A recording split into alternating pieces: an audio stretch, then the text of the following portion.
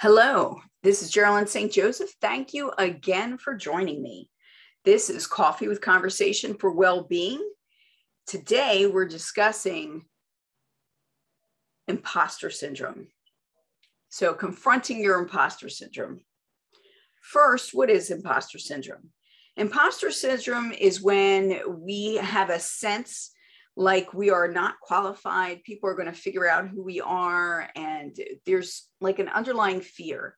Sometimes it's a part of anxiety, but even people who don't normally get anxiety could suffer from imposter syndrome.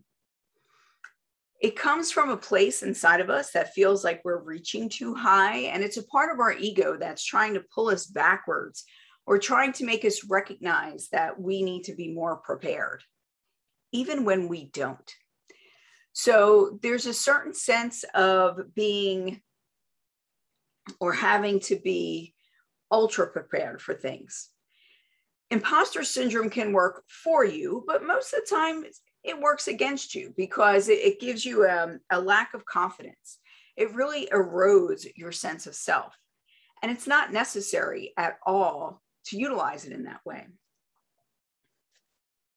We can utilize it in such a way that it can help us to discover where our shortcomings truly are so that we know where we need to study more or get more things accomplished.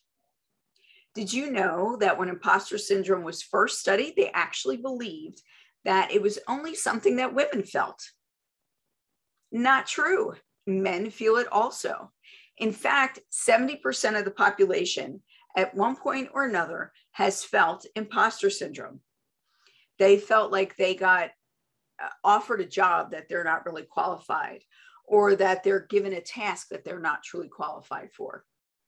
And let's be serious. There are times when we get jobs that we're not qualified for, or we're given tasks that we feel we're not qualified for, that on paper we may not have what's necessary there. But in here, we actually do. If I believe in an employee, I will give them projects that they have to reach for, where they need maybe a little bit extra training to see exactly how inspired they are, or how much enthusiasm they have for the job, to see how creative they can be, to see how far they will reach. These are important things as we're moving forward, because when you're in school or in life in general, you need to be willing to grow and learn. Imposter syndrome can show us where we need to grow and learn. It can also be a symptom that we are dealing with, I don't want to say low self-esteem, because that's not really what it is.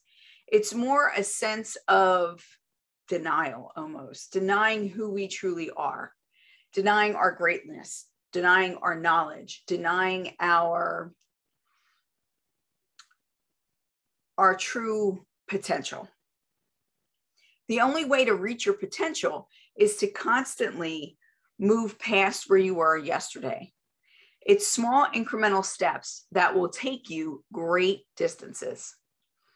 As they say, every journey begins with a single step.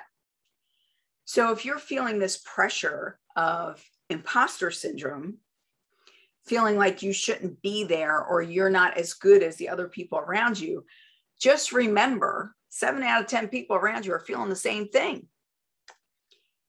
Even great minds like Maya Angelou and great scientists, great politicians, great people of all types, kinds, styles, backgrounds have had a sense of imposter syndrome at one point or another.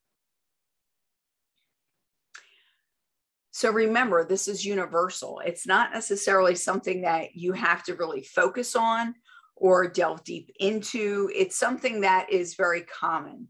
And it is something that comes from our ego to try and protect us. However, what it's protecting us from is success. It thinks it's protecting us from failure, but failure is just a stepping stone to success. It's not something we need to avoid. It's something We need to accept when it happens and look and see, well, what can we take from this and move forward with?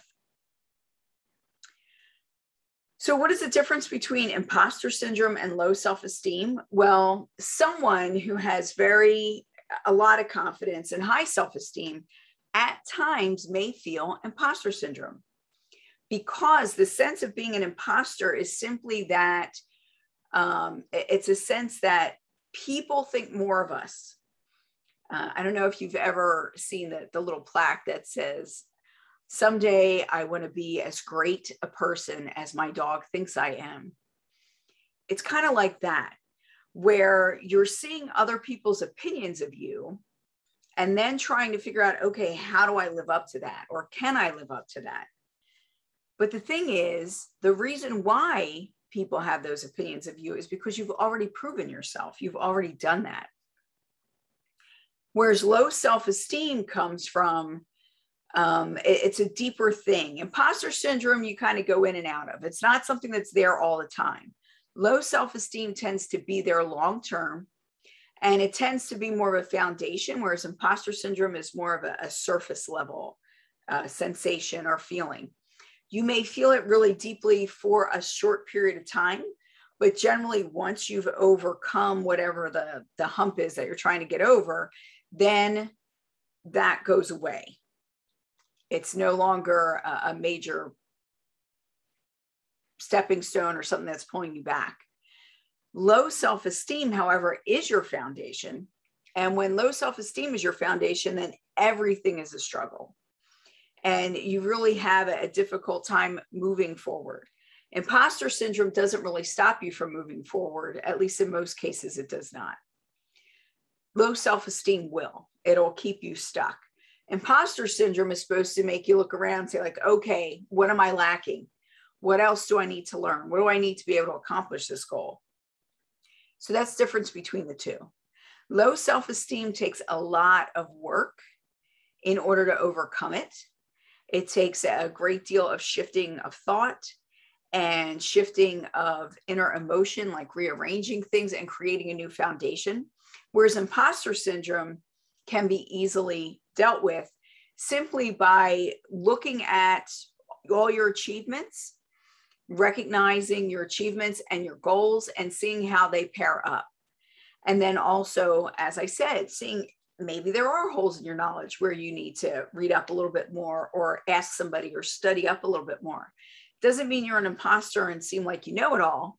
It just means that there are gaps in your knowledge. None of us can know everything. Our name is not Google. Even Google doesn't find stuff a lot of times.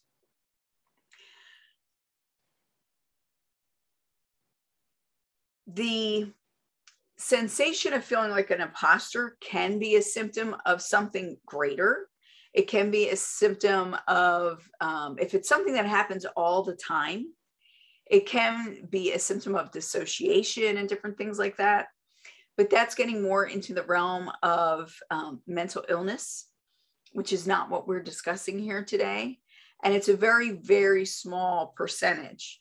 Remember, over 70% of people at any given time feel imposter syndrome, like they're getting sensations of this. It doesn't mean that you have low self-esteem. It doesn't mean that you have mental illness. All it means is that you're human. It's a very natural thing. If you have any questions, or if you'd like to work with me personally, please let me know. Contact me at my website, Relationship Coach Geraldine St. Joseph, relationshipcoachgsj.com. Thank you again for your time. And that is the end of this video. Blessings.